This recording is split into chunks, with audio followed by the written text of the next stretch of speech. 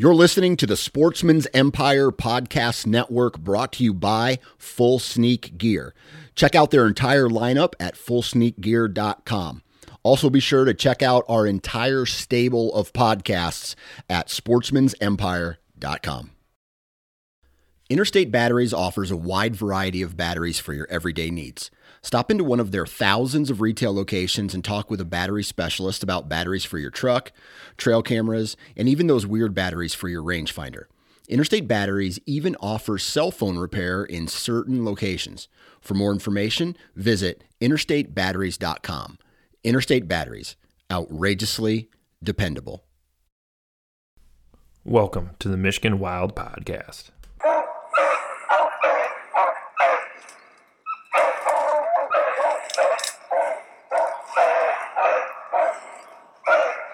We're just here walking around.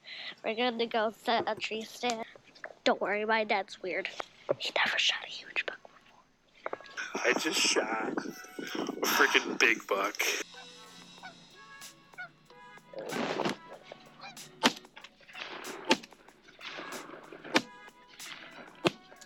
Get that one. Oh, you hit him. Go get that one, Henry. Right here.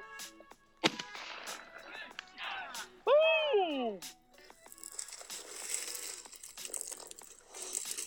Look at the size of that deer.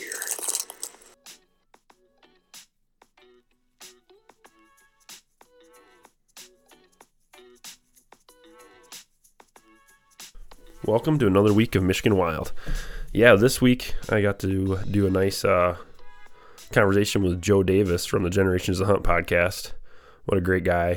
Great podcast. Kind of someone I didn't really know much about him or his podcast until recently.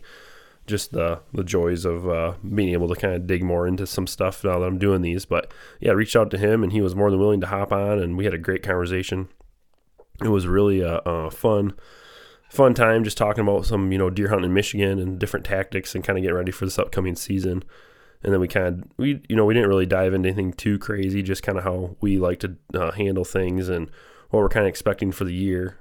He kind of shares we're kind of similar in like what we're chasing for a Michigan buck, size and, an age kind of a thing, which is not easy to do.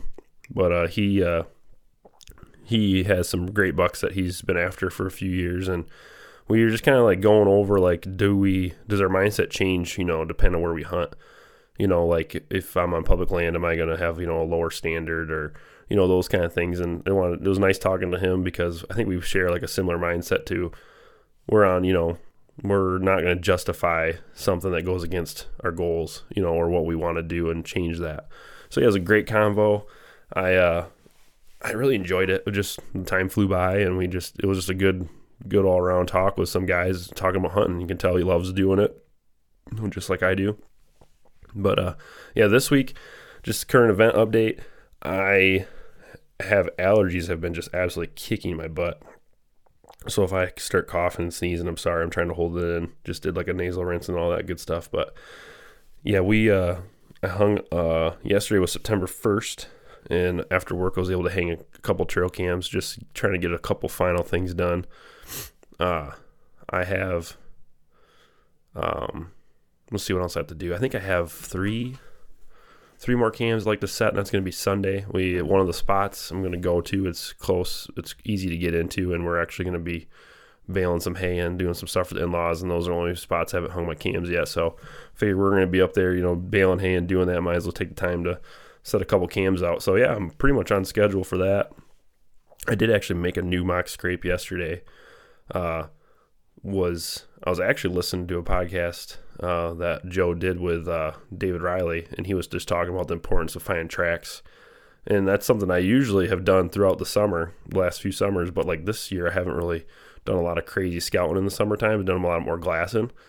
So, all the cams I have been putting up, those have been, your typical field edges and stuff like that, and like your historical spots that are good, and you just quick get in there, set the cam and leave, not really walking around much. But yesterday I was in a spot that I haven't been to in a long time, and I wanted to move a scrape. I had a mock scrape there for I bet I've had that mock scrape there for 5 or 6 years. I actually was the first mock scrape I did with a vine. I found a really good spot that deer like to be in, and there happened to be a vine kind of hanging out of a tree, and there had always been scrapes right in this area. So I was like, you know what, I'm going to try this vine thing, and I actually cut that vine. The tree it was in, it just happened to work out perfect, and made a little mock scrape, hung a cam there, and over the years I've had great pictures on that cam of, really nice bucks. However, it's a really hard spot to hunt. Like, I messed up on the big 7.1 one afternoon because I tried to sneak in there, and the deer they just bed really close to it, or they can bed really close to it. It's not like every single time. So yeah, as I was setting up, I spooked some deer, and then that was the group of does that buck was actually with, because he came out about 250 yards away, the same group of does that I busted. But so this year I was really wanted to move that, and yeah, went in there and did a little scouting and found some trails that intersected in a really good spot where there was rubs and stuff, and I built the mock scrape that is going to be a little bit more beneficial for me to bow hunt just for access. And I had seen this buck I called Mr. Krabs, and I just call him that because he just got 2 little mini crab claw points by the end of his beam. But yeah, he walked in on me, I want to say when he was 2.5, 2 years ago, and let him walk right by. It was a sweet morning hunt, like middle of October, maybe like October 20th or something morning. And then last year I went in there same kind of time frame, and he was walking through the same area, and I grunted. I didn't know what deer it was, so I did a couple soft grunts, and yeah, sure enough, he swung right over, and it was him again, but he was only 3.5 last year. So I kind of did that mock scrape for him because I think that's just where he really likes to hang out, and if he's still alive, he'll be a 4-year-old this year and might be a buck I target. But yeah, so I just moved that scrape probably only like 80 yards, but it's in a much better spot for me, easier access. So we'll see if that works. Got a cam on it. But yeah, that's kind of what I did this week other than shoot my bow. I kind of started digging into my like yardages a little bit more. I had, I switched arrow weights a little bit this year in a new bow. So I was just kind of flinging arrows around, and I was doing, 3 different distances. Let's say like a 20-yard target, a 35 to 40-yard target, and then like a 50-yard target.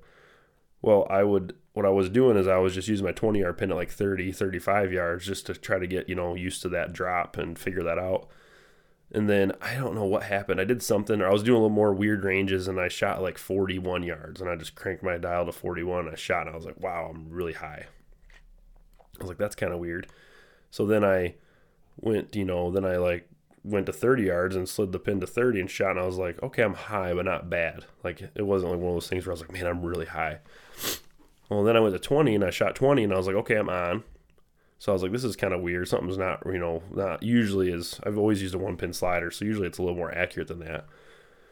So I didn't really think anything of it. I kept shooting. I mean, I was on at like 50 yards and 20, and so then I ended up stretching out and shot some 75-yard shots, and which is kind of fun because I had to like shoot through my garage, through my service door, out in the driveway to get that shot. Just the way my house is set up with a hill and stuff like that, it's kind of my only option. I realized I was really low. Like, I wasn't missing the target, but I was probably like 4 to 6 inches low at 75 yards. And typically that's not like, with a single pin slider, when you're dialed on that, that thing, you won't be that far off. So then I had to like kind of restart, go to the drawing board. I was like, what is going on? And we'll come to find out, just the way that bow was shooting that lighter arrow a little more flatter, I was just off on my 20 yards. So we got to mess with that this week and got the right tape back on there and got to reshoot it. And yeah, now I'm back where I need to be with that. So it's kind of nice. So I kind of have to still mess with my gap just a little bit. It's going to change it a little bit. Because I just like to know, all right, you got your pin set at 20 and something happens, or the buck, takes off, or chasing a doe and all of a sudden stops at like 28 or 32 yards. You don't always have that time to adjust that single pin. So I like to know where I need to be, do that gap shoot. So no, we're good there. And then I think the next thing to do for shooting the bow is I'm going to screw broadheads on now that we're into the last month before season. So yeah, throw broadhead on, and I will shoot a broadhead every day and do the same thing like I've been doing. I'll have a group of arrows. I try to shoot 3 arrows before work in the morning, and then I'll shoot, a little bit more in the afternoons. But some days it's 3 in the morning, 3 at night, and that's it. And they're at different yardages, and you just try to get, every shot, kill shot. So now I'll just throw a broadhead in the mix and do that. I only have one broadhead target, so that's going to be one of those things where I'm just going to walk around the yard and just keep shooting. But yeah, I'm feeling good about that. Feeling good about the bucks that we got in camp. And now it's just a matter of seeing what happens the next 4 weeks. There's a lot of changing is going to go with deer. And, when the beans start getting browner, if that does happen or whatever happens, you got to be able to adjust on the fly. But really looking forward to it. This convo I had with Joe got me fired up for the fall. We got a lot of cool things going on with, lease and going down there next weekend. And then that'll have we'll do a podcast with the guys down there and, see what our expectations are and break down, introduce Mason, who's going to be there with us too. And just really looking forward to the journey we have down there this fall, and hopefully we can document it pretty good for that. But yeah, look forward to this upcoming week. Have a great Labor Day weekend. Enjoy the holiday. Maybe wake up a little early, get out there, hang in our camp if you need to, or maybe do like a quick little scout.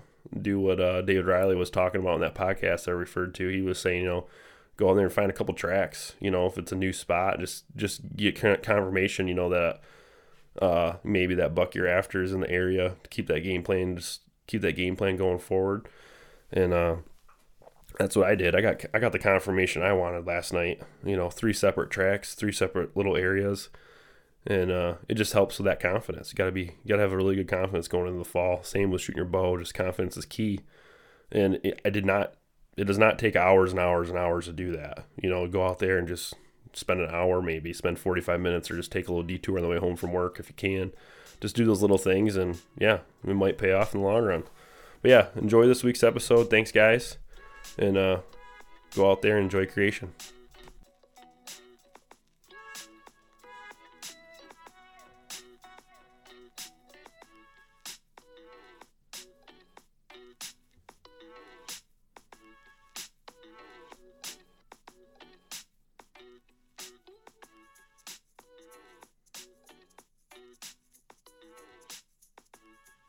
Yes.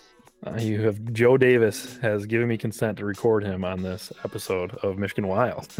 What's going on, man? Hey, not much. How's it going? Good. So I didn't realize we talked a little before this, but do construction. You've been in construction. Today I felt like I worked in the rainforest because it is hot, humid. Like, wow. Dude, I couldn't even see through my safety glasses. It was so, I felt like an old man because my safety glasses were under my nose the whole time. You had to look over them. Yeah, I was like, I don't want to get in trouble with not wearing them, but I'm definitely can't see anything. So do you have to wear a full hard hat too? I had to wear a full hard hat, harness 24/7. Oh, you can't even take a harness off? No, because so if people don't You're know, always in it. I am an elevator mechanic, so we're always in a hoistway, so we have to at least have a harness on all times, and the full PPE, gloves, all this. No safety squints here. No, we have that. We have to be all suited up and all that, and then so you have to wear safety glasses 24/7 too. As soon as I enter the job site, and it's a pretty big job site. It's it's one of the big 3s, if people are wondering. So there's safety there's people on that site just to walk around to bust people not being safe. So, well, I typically do residential stuff, but however, I'm doing like a residential build on a commercial site right now. So I usually rock gym shorts and a cutoff when it's really hot out. Like I'm on a roof, I'm throwing plywood. I got a sun hat on because I'm a ginger. So sun hat on, sunscreen cutoff, gym shorts, just rocking with some Merrells. Right now I have to wear pants, a high vis, a hard hat. And every time I step foot, if I'm a foot off the ground, I have to be tied to something. I have this big bulky harness on all day. It is miserable. And then today it was so humid it rained. Like that's the only way I can explain it. Like it was like, is that fog? No, I think it's rain. And it was rain because the roof was dripping on me all day. But my cheeks were sweating today. Both cheeks were sweating today. It was nuts. But around the corner is bow season starting rapidly, like staring us right in the face. Yeah, it's coming quick, and there's so much I got to do, but there's so little time. And at this point, I'm kind of just like, I'm supposed to put cameras out, but I'm going to go like incognito and just, do that mystery feeling.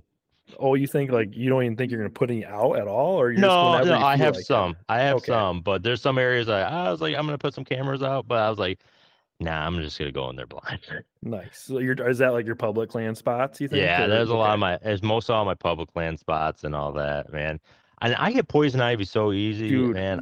I can't go and some of these poison. I swear, every time I touch public, I get poison ivy. Private, somehow I don't get it. I don't know. So I have a handful of my cell cams out just on like the properties close, or like my northern, like up north property, which is like 100 miles away.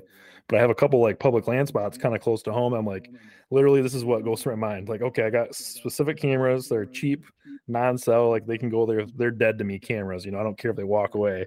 But the risk versus reward of poison ivy is definitely in the front of my mind, because like you said, dude, that sucks. Like, I have to walk through that crap and I'm gonna get it no matter if I would do the Dawn soap wash or shower right away or whatever. I could burn my clothes and it wouldn't matter, and it's like, you know what, or I could just wait till 2 weeks before season if I get lucky, or just hunt it and then set a camera after I hunt it, like kind of a thing. But yeah, that's how I am, man. Like I feel like the poison ivy, I don't even know if this is true, if poison ivy fully blooms. I feel like the oil is the hottest right now, just from wherever, and I can just get it everywhere, and just breathe in it. I guess I get it, but I don't even see it, and I get it. Like, you think by now, by getting it every year, I probably get it 5 times a year. I swear, I would be like an expert at knowing where poison ivy is. And I swear, it's like, I didn't walk anywhere near poison ivy today, and boop, there it comes all over my legs, all down my arm, my face, my neck. It's like, what the heck is going on here? And I go to my when I get it really bad, like I do the full regimen, Dawn dish soap, and I do Ivy Dry has this like prevention stuff. I put it on before and after, but it's still, I go, my clinic knows me by name, because I just go in there, go Ivy shot, give me the Ivy steroid. I don't even deal with it, because dude, it's such a nightmare at work, dude. That's oh my god. Especially wearing everything rubbing. Yeah, like you're working, you're walking all day. You're chafing out. Oh, gross. Well, now I'm thinking about this. I got my first Illinois lease this year with a couple buddies, and we went down this spring. Everything's dead. Like deer were still holding antlers. They hadn't dropped them yet. I got poison ivy so bad down there in Illinois. I have scars on my body from it still. And we're planning on going in like a couple weeks to go down there, maybe broadcast some food plots, do little things. And the whole time, like, I'm going to get the worst poison ivy I've had all year, just knowing it's going to happen down there. And it does take a little bit of the fun out of it, knowing that you're going to be paid for it. But I guess you just got to do what you got to do if you want to shoot a buck, right? Yeah. I've done crazier things, I can tell you that. So how many different spots of public land do you think you're going to hit this year?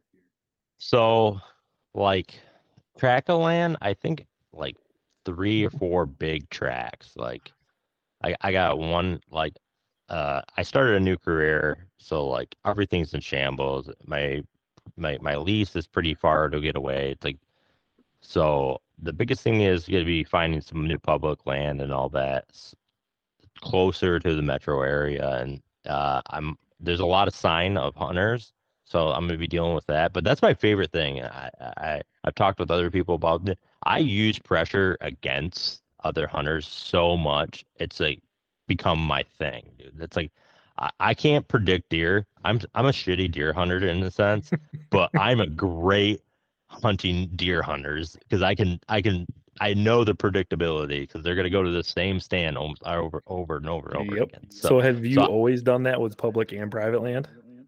Most of the time I have, because most of my public lands or private lands are so heavily pressured. I can kind of just, I just do a lap around the roads, and I can see where they're at, and I know where their stands are usually at. I mean, I can show you on some after, but like I went up to the Patreon hunt for Adam Miller at the Bowhunter Chronicles, and that's how I got onto deer. I found all these deer stands, and I seen them come out one morning, and I was like, well, right when they left, I went in there with my Onyx, and I marked every one of their tree stand location. I go, okay, it was all public, so it was all legal. I wasn't going on their private, so because you're like, I can see you got a thermal out. You're out there thermaling in the morning, at night. Like, oh, there's a guy in his tree. Boop. Yeah. I'm just kidding. And that's how and you can just tell they're all old lock-on tree stands and all this stuff. And you can tell, okay, they're not mobile. They're going to be sitting here tonight. So now I've done something similar for a long time, because every private land piece I've hunted has either been small, or I'm not the only person that can hunt it. And then the neighbor, if it's a small property, the neighbors hunt, all around this spot. I mean, I've shot some of my biggest deer really close to where other people are hunting. and like houses and, you know, any kind of a thing, roads, all that kind of stuff. What have you found that these deer will pocket in like pretty small areas because of the pressure? Or like, how do you use that? Are you just like, oh, they're probably hunting this hard, so they're like forgetting the section? Or like, how are you breaking that down? Like I try to find like little mini pockets where like one buck could like kind of hide. I'm not like looking to see a bunch of deer, but it's like, I think a buck could be bed in there. Cause I'm just thinking of some of the public land spots and how I hunt my private. It's like, okay, this kind of wind, this kind of, you know, time of year, blah, blah. I think there's enough cover here for a buck to lay down. And then private and public, you can just walk it if you're lucky to have access to that spot, or you just scout around your perimeter. It's like, okay, there's one set of tracks coming out of here. And I shot this buck one time. A neighbor, I had found him. He was actually trespassing one day with his family. And he knew he was trespassing, but thought it would be okay because my great grandma owned the property. Well, I can't hunt anymore, but he's like, oh yeah, I thought it'd be fine because she had said that we can fish or whatever, but it's like right in the middle of the season. But anyways, it became a good friendship and we always communicated. And I shot this really like my first like big buck, like in Michigan. It was like, you know, knock on the door 150. And it came, I literally could see this dude's house from my tree stand. And it came right from his house. So I shot the deer and like, it was the first time I hunted that property that year. And I had texted him, you know, a couple days later, pictures and all that stuff. And I was like, dude, were you holding out on me? Like, did you know this deer was here this whole time? Never felt like sending a picture of him or, you know, anything like that. Cause my camera had died that year. And he's like, dude, you're pulling my leg. I'm like, dude, I literally shot that deer. He came from like 75 yards from your house.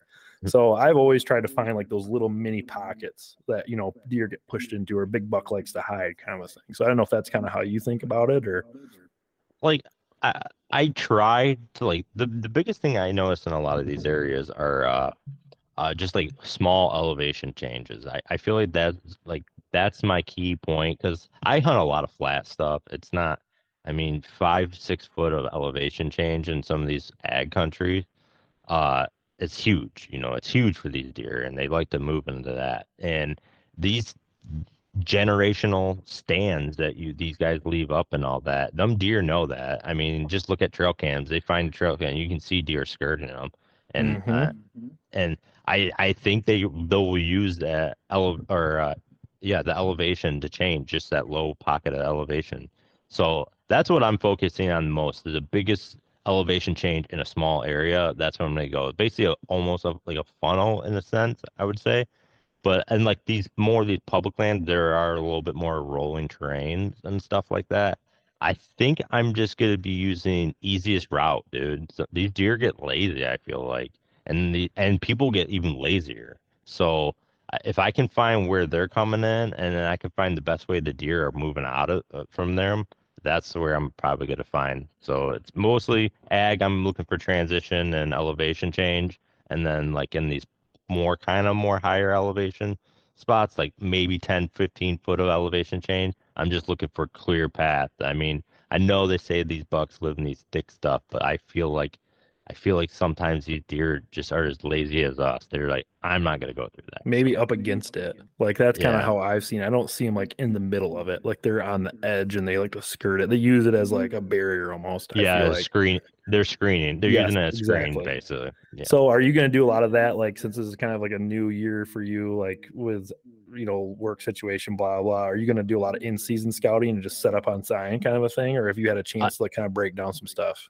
I am gonna do more on the fly scouting because it's just preparing me. I want to do, like I understand that I have some good friends. Like I don't know if you know Dave Riley and all them guys. Like that guy is a scouting maniac, dude. This guy kills deer in February. You know, I mean, not literally. I mean, not literally. He's not killing them. He knows where they're at. Dude, he in February. is like thorough. Yeah, I love Dave Riley. Shout out Dave Riley, dude. The guy's a huge. I mean, it's awesome to see this guy and talk to him and stuff. But like, I'm not like that. I'm not that methodical and all that. I can't. In my part of my career, I'm not gonna be that. So, and like to answer your question, I'm gonna be doing more stuff on the fly, and that's where I know it's my home state, but I'm training myself. I want to do more Indiana stuff. I want to do more.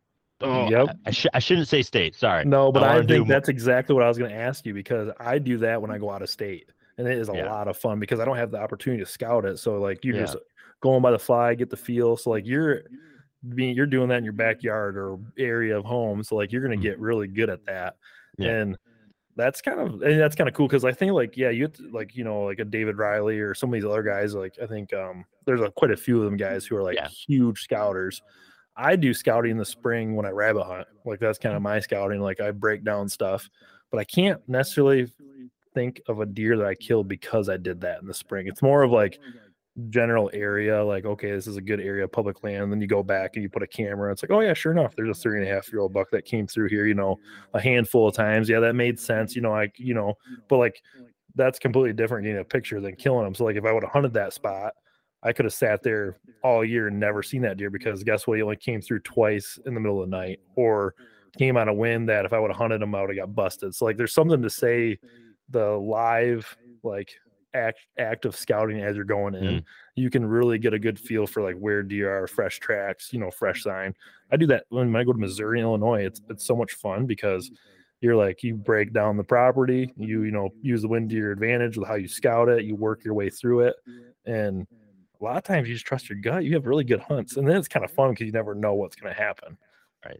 That whole anticipation of like what's coming over that ridge, what's coming over, what's going over there. It's like always you're on your toes and all that. But I mean, I wish I could be like at the level of them guys. It would be a beautiful thing.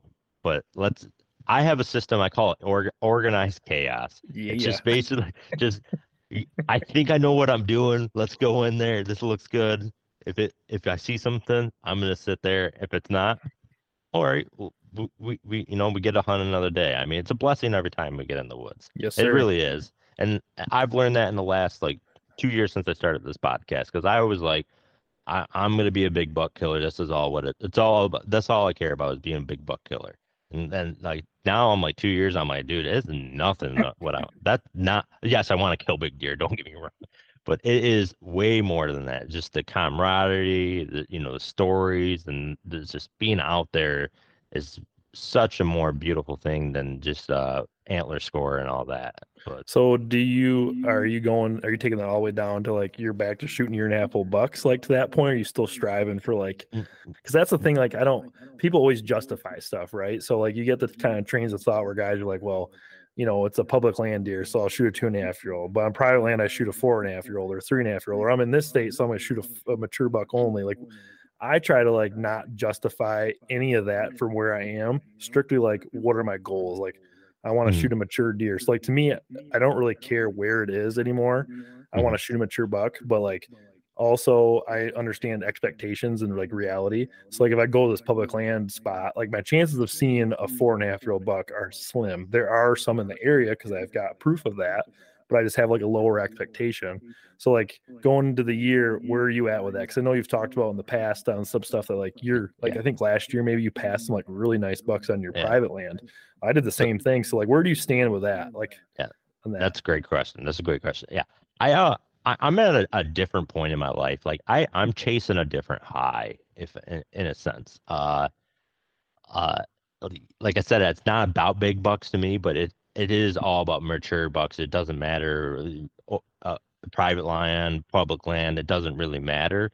And I don't care if you guys shoot a spike or I don't care what you want to shoot, dude. It's your tag. You do whatever you want. But I'm doing a little bit different. I'm just doing something for myself, and everything I do is I'm proving myself wrong in a sense. If you can get what I'm saying, I'm justifying like, okay, you're gonna do this. You're doing this. You're gonna do it. I don't care if you don't like it. It's kind of one of the mental barriers that like I want to do Alaskan moose camp, not to shoot a big moose, but yes, I want to do it for the moose. I want to do it if I can survive 10 days on a drop. Just being miserable, dude. Just knowing you can get through it mentally. Yeah, mentally. It's all about mental balance. I mean, and that's what I love about outdoors. And I know it's kind of going away from your subject of what deer, I love it because you're an outdoorsman. Like I think that's a lot of people can relate to that. Like you're not the mindset you bring into the table for like hunting or whitetails or anything like that. I feel like that's kind of how you are as a person, as an individual. Like your mentality. Just hearing you talk about, you want to do this moose hunt, not because you want to shoot I don't even know what a big moose is, 60-inch or 50-inch moose, but because you want to prove to yourself that I can go in there for 10 days, kick some butt and live off the land. And maybe if I get a moose at the end of the deal, I just want to be able to challenge myself in that way. Right. And yeah, and I don't know, man. I had a real weird like youth. Like came from a great family. I didn't have nothing like that, but I felt like I was a lost soul in a sense and all that. And yes, my wife brought me back to earth for a lot of times too. But I think the outdoor space just cured this missing part in my life. And I think that's why I really started the podcast, is because I want to show people it's never too late to start something, it's if you want to get back into it, it's a real attainable goal. You don't have to have the nicest bow. You don't have to go all out, but just getting out there, I think it could cure or find the missing piece to a lot of people's life in this crazy hectic world of social media. I know I have to use it as a platform to advertise my show and all that, but I don't do the show for money or no monetary gain. I do it for you guys. Like I tell everybody, I'll do 1,000 episodes if I got one person in the woods and they say they fucking love being out. Sorry, I don't know if you can No, swear. you're fine. They found the outdoors. That's worth it to me. That's all I care about, is just showing people the true beauty of outdoors. And Yeah, I think that's a powerful tool because, I did a podcast with my brother-in-law. He went from having brain surgery and all these issues to, shooting his first buck, and like being able to do that, like how like therapeutic that was for him. Or, then you got someone like me who like, it was not a matter of, I wonder if Nate's going to be a hunter. Like I was doomed to be a whitetail hunter. Like that was just my DNA, like my family, like that. I'm doing this. I've been doing this my whole life. Like, I mean, there's stories of me getting brought out to the woods in a sleeping bag as a baby, with my little fake gun shooting deer and getting all pissed because like they weren't dying, not understanding that. Like, so like I've been so immersed in this and it's so second nature to me. I've had this my whole like childhood, my whole like early adulthood. It's always been a consistent thing in my life that I can like reflect on and do all that. They're like you said, the crazy hectic world, like there's a lot of other things people turn to when they could just turn to something like being outside, like fishing or small game hunting or whitetail hunting, that could really give them purpose and give them motivation, just cleanse their soul. I think that's what Fred Bear says, right? Cleanse your soul, being outside and doing that. And it's true. And it's a great, way to live life and provide for your family and all these other things. But it's like, I like talking to you because I think I heard you on one of the podcasts you did talking about how you really like the atmosphere of, one of the hunts you went on last year, and talking about how, it didn't matter about the buck and all that stuff. And it's like, that's true, because like when I really break down like how I hunt every year, last year I didn't shoot a buck and I was fine. Like it didn't really bother me that much, but I had a really fun, good year last year, and then I think about all these other things that I do. Like I picked up a recurve one time. I was like, my bow got stolen, my compound. I was like, I'm just going to rock my recurve all year. I'd always take it out. And I like changed my goals. So I went from like wanting to shoot a nicer deer. This is probably like 10 years ago. I was in my early 20s. And I was like, I'm going to use my recurve and I'm going to shoot any buck I want because it's a recurve. So I could justify to myself that I could shoot anything I wanted because I was using a recurve. And then guess what? One of the first couple times I sat out there, this nice little 1.5-year-old buck comes in, eating acorns. I shot it like 12 yards, hit it far back, and couldn't find it because it didn't bleed really well. Found it 2 weeks later, and it was all rotten. And I was so disappointed in myself because, first of all, it wasn't the size of a deer I really wanted to shoot. So I justified to shoot a smaller deer, which wouldn't have made me happy. And then it ended up being this negative whole experience, but I grew a lot from it. So that's why I was kind of asking you about your justifying your morals or your goals, because your year is so different than it was the last couple of years. I don't think I am. Like I'm really sticking to my guns on like the size, like a mature buck and all that stuff. But I don't know, man. Like I said, you're competitive. Is it because you're a competitive guy? It could be. It's just one of the things. Like I got something. Like I'm one of them persons. Like, okay, I got this. Like I love how you mentioned goals, dude. I'm like a small goal realist, dude. And this is what people, I think, hurt themselves the most. They go, all right, I want to get a deer with a bow. Perfect. That's a great goal.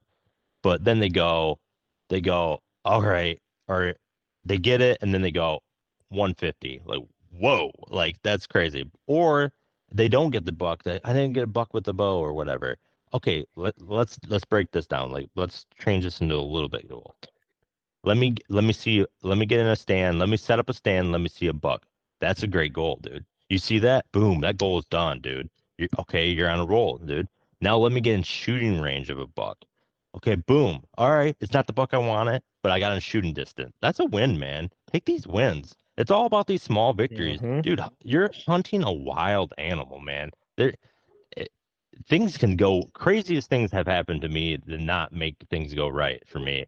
And these small goals, you have to take them. And you have to grow with them, man. Don't You set don't it you like don't hear that on social media though. So I mean, come on. No, Like you don't and see that on that. You don't see that in the YouTube videos. You don't see these little things like it's almost like you're watching these guys who are really efficient at it.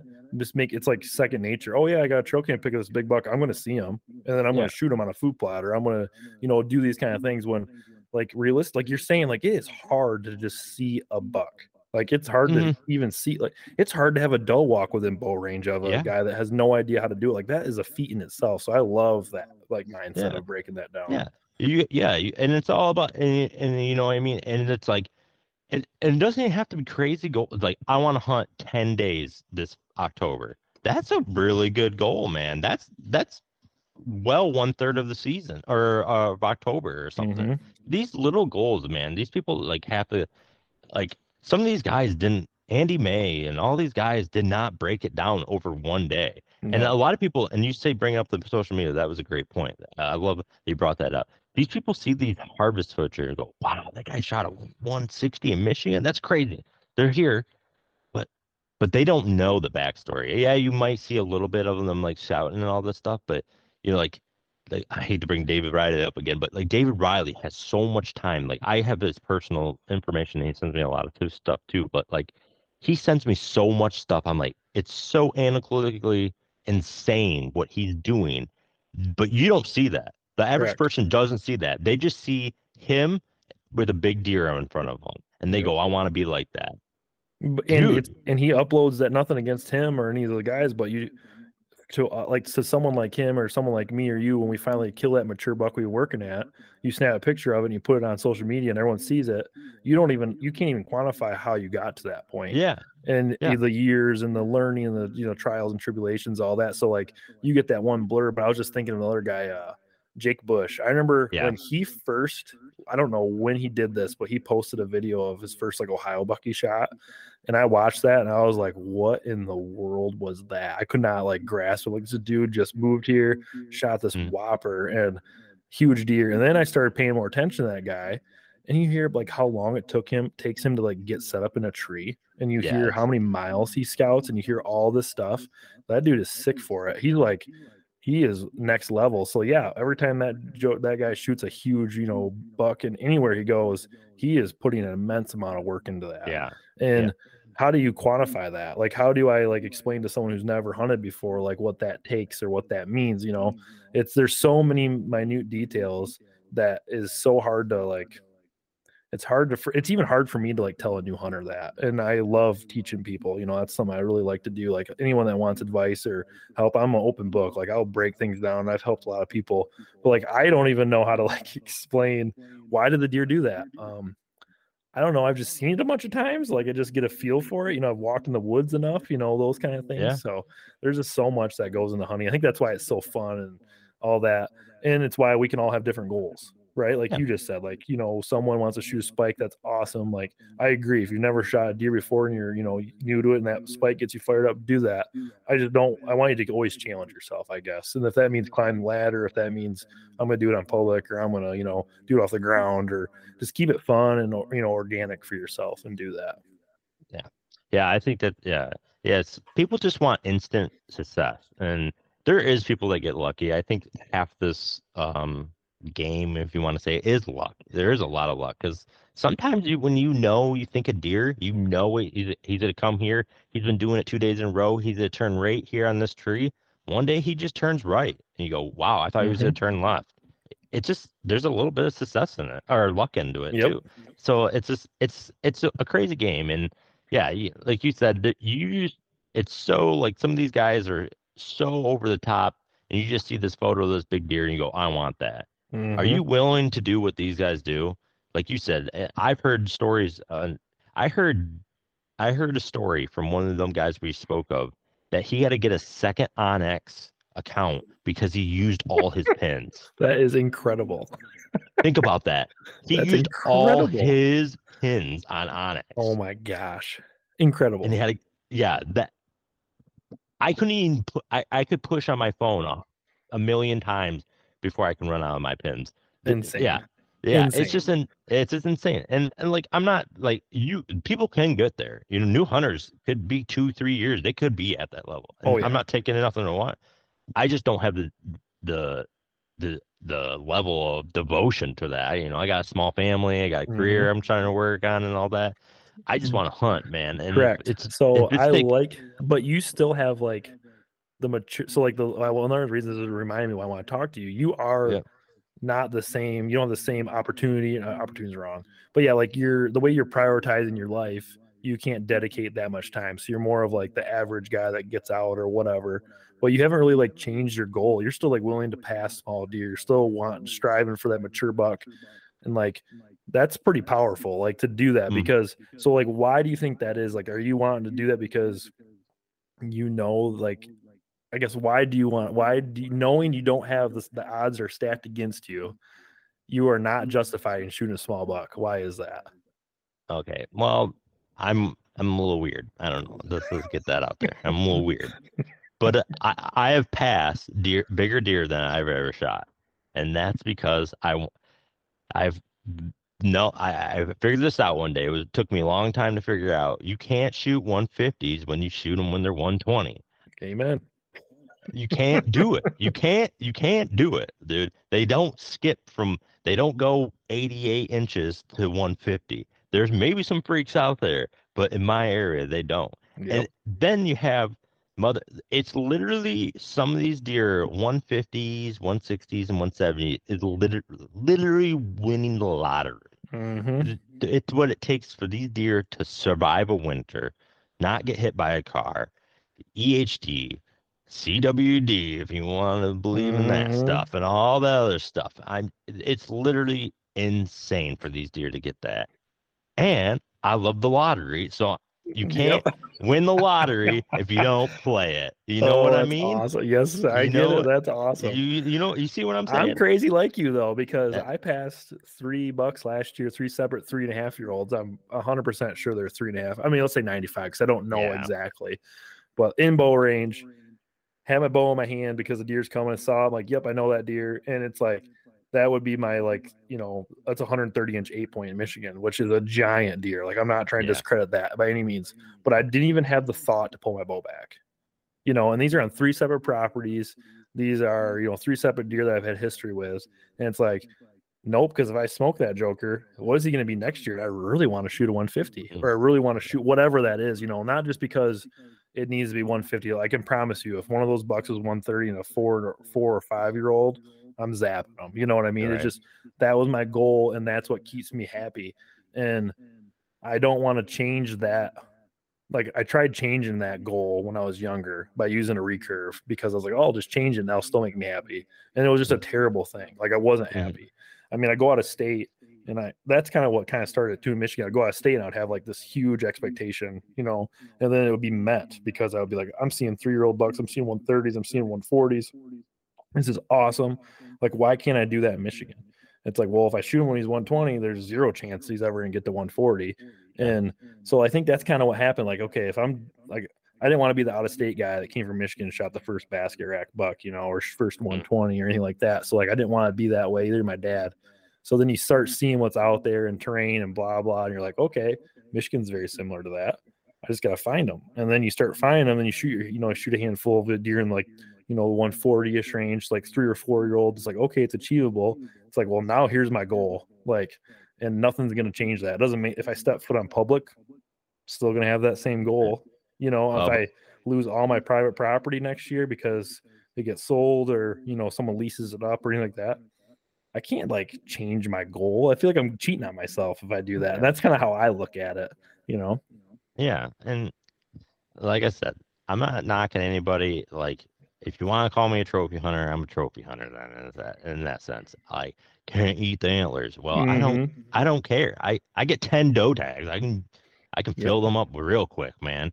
And I'll do that. And I don't hunt to eat, I don't if I didn't shoot a deer, ever again, I will not. I'm pretty sure I won't starve. Oh. So I'm pretty sure I'm pretty resourceful. Yes. I can find, but That was my next. I think people justify shooting little deer, or I don't know. I guess I don't like justification for like being inferior. Like that's the thing that kind of bothers me. Like you don't need to justify. If you have to justify it by, well, it tastes good or it's beat in the freezer or anything like that. Like you said, like, well, we don't really need to shoot that deer to live. Like so you just spent $1,000 on a bow, $1,000 on equipment, and you're saying that you get this meat for that. Yeah. No, you're just justifying the desire for the blood. I don't want to use the bloodlust, but I did.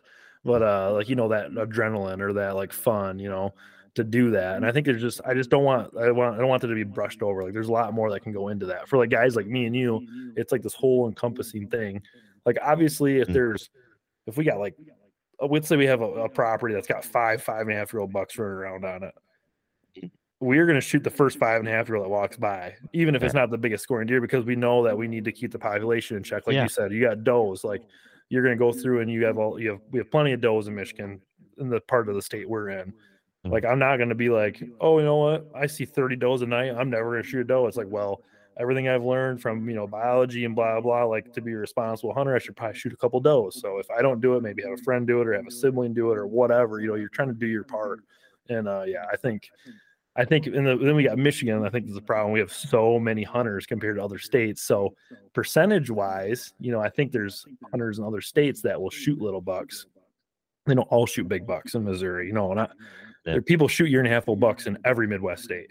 Just Michigan has so many more hunters, so that percentage is like substantially more in like Michigan or Pennsylvania, So it's like you try to like we complain in kind of a loud voice because we're like, hey, yeah, shoot what you want, but like you don't all have to you don't all have to do it. Like maybe like if a couple people can like mature or change or maybe sway them to another way, that's just gonna help. And I think selfishly we just want bigger bucks in Michigan, So let me ask you this question. I can give you $20. You want $20 or I can give you $80? What one are you gonna take realistically? Right now I don't need the money that bad, so $80. Well, okay. Are you gonna take 20 pounds of meat or are you gonna take 80 pounds of meat? Yes, exactly. So if you're really out there hunting for meat, I'm gonna make sure it's the highest amount of meat I can get from the most mature animal and all that. I know you have a lot of quantity on the doe, but on the bucks, if you're truly limited on time and resources, spending money on tags and all this, I would be pretty leaning towards, okay, I'm going to have to get it done on a bigger animal. So because if I can only shoot 2 bucks and I can only get 20 pounds off these smaller bucks, you're only get 40 pounds. Or I can shoot 1 3.5. That's a pretty mature deer. Mm-hmm. I'm not going to take away, give them a 3.5-year-old. And get 60, 80 pounds off that deer. Yep. No problem. So if it's really truly about the meat, I think you'd be using a different excuse. Yeah, I think it's a learning thing because a lot of people just regurgitate things. So, and that's what I like about your podcast. You want to like teach and learn. If anyone can, learn from that, it'd be great. So yeah, but it's good stuff. So I do want to kind of like roll into another reason why I want to talk to you. So once I figured about your podcast and dug into it, we'll come to find out, me and you have been to the same bear camp in Wyoming. Yes, sir. So when did you go do that? I did it 2 years. So I did it in, the first year of COVID. It was 2020. No, 2022 and then 21. Yeah, 21 and 22 of season spring and all that. So I did it, 2 years in a row. The first year I didn't even have an opportunity on a bear. I went out there. I was like sticking to my guns. I was like, I'm only going to use a bow. Oh, I got hit pretty hard. That's not going to happen. So, and then so we both went through Working Class Bow Hunter. Was who we went through, and then so did you have you had the podcast going already before you did that or no? I did not. Not the first time. So that's what's so crazy. The first time I did, I wasn't even doing this. So we kind of have a parallel there. But I I shot at one the first night with a gun. So I did that, which is pretty sweet. My first time, but yeah, what a cool experience that was, huh? Yeah. Yeah. I shot on my first night too, because I was like, nice. I was like, don't even care. Bringing the gun. They're like, you're bringing a bow. I was like, nope, bringing this gun. Don't care. I don't care, dude. I've been out here. I know the terrain, and I Mhm. know you guys had a pretty good successful year. Last season was really Yeah. good for you guys, but the year before when I was out there, it was newer sites, so it was a little bit tougher to, or sites and all that. And I was like, if I can avert all that, boom, get my bear out of the way, and then now I have 4 days to hang out. It's that don't get me wrong, I did a lot of work with Trey. We were cutting horse trails. I was doing a lot of stuff with them. I didn't sit at camp, dude. I didn't go out there just to sit at camp, dude. I made sure I got my full Yep. Got the full experience. Yep. Yeah, for sure. So how do you feel about the out west thing? Has that changed? Like, obviously you have a new job and stuff like that. Are you trying to go out west every year? Are you still, how do you feel about that? This is my first year not going in last yeah, and it was sickening. It hurt my guts. Like seeing you guys out there, I was like, man, it sucks. So I do plan on going back out there next Nice. spring, doing it all by myself. So it's gonna be in Montana. So Nice. it's going to be a little bit different experience for sure, and that don't have the knowledge that that service Trey and them guys provided. But out west it's a whole different thing. And I'll say this, man, I can probably make some people really mad right now. I would give up my whole whitetail season just to go out west for 2 weeks a year. Elk, mule deer, bear, just that. I would give it up. So it doesn't matter which one. If you were like, hey, you can only go out west for 2 weeks if you don't bow hunt or don't gun hunt in Michigan, you'd do it every year. Every year. I don't even care. Really? I would give it up today, dude. It's just such a. For how long do you think? Oh, I could do forever. You think forever? Man. You don't think it would Dude, wear off a little bit? No, dude. It's man. I agree. It's pretty awesome. Like, yeah, it's breathtaking, and you can't explain it. You try to take a picture, it doesn't do it justice. No, And we had the same guide too. So like talking to him, Braden, he was a younger guy, and I'm just like when I shot my bear, just the way the day worked out, he actually sat with me when it happened, and we were just chit chatting, and I'm like, I don't even know how he's just like, dude, you have not stopped smiling all day. I was like, I can't get over where I am. Like, this is just the coolest thing in the world. And I was like, do you think you take it for granted a little bit? And he's like, I think I do, because like seeing you guys come here, it like rejuvenates me. So that's why I was like, okay, maybe for 5 years you do that. You don't think whitetails would be, pulling on your shirt tail a little bit? You don't think so? I don't know, man. I just like, dude, I didn't even see a bear. Like the first day when I got out there, out on the range, and I already told Trey, I said, I'm coming back next year. I don't care what you say. I'm coming back. I don't care if you don't want me. I'm coming back. I'm doing He's like, what? I'm doing it again, dude. I don't even care if I don't even see a bear, dude. It's just one of the things, man. It's hard for people that just like the first time. Like I've been to New York. I've been to Chicago. I've been to LA. I've been to Seattle. I've never felt so small, but so large at the same time, dude. It's such a weird, powerful experience out there, man. And you like go hike, like, shoot my bear on the first day, did the same thing. Like we kind of like helped do different baits, or I was driving to town doing stuff, getting ice because it got warm for the other bears that were shot and killed, doing all those kind of runs. And then you like, oh, hey Trey, where should we go? Like, oh, if you hike up this point, go over there. It's a nice little couple-hour walk. You and Ashley can go do that.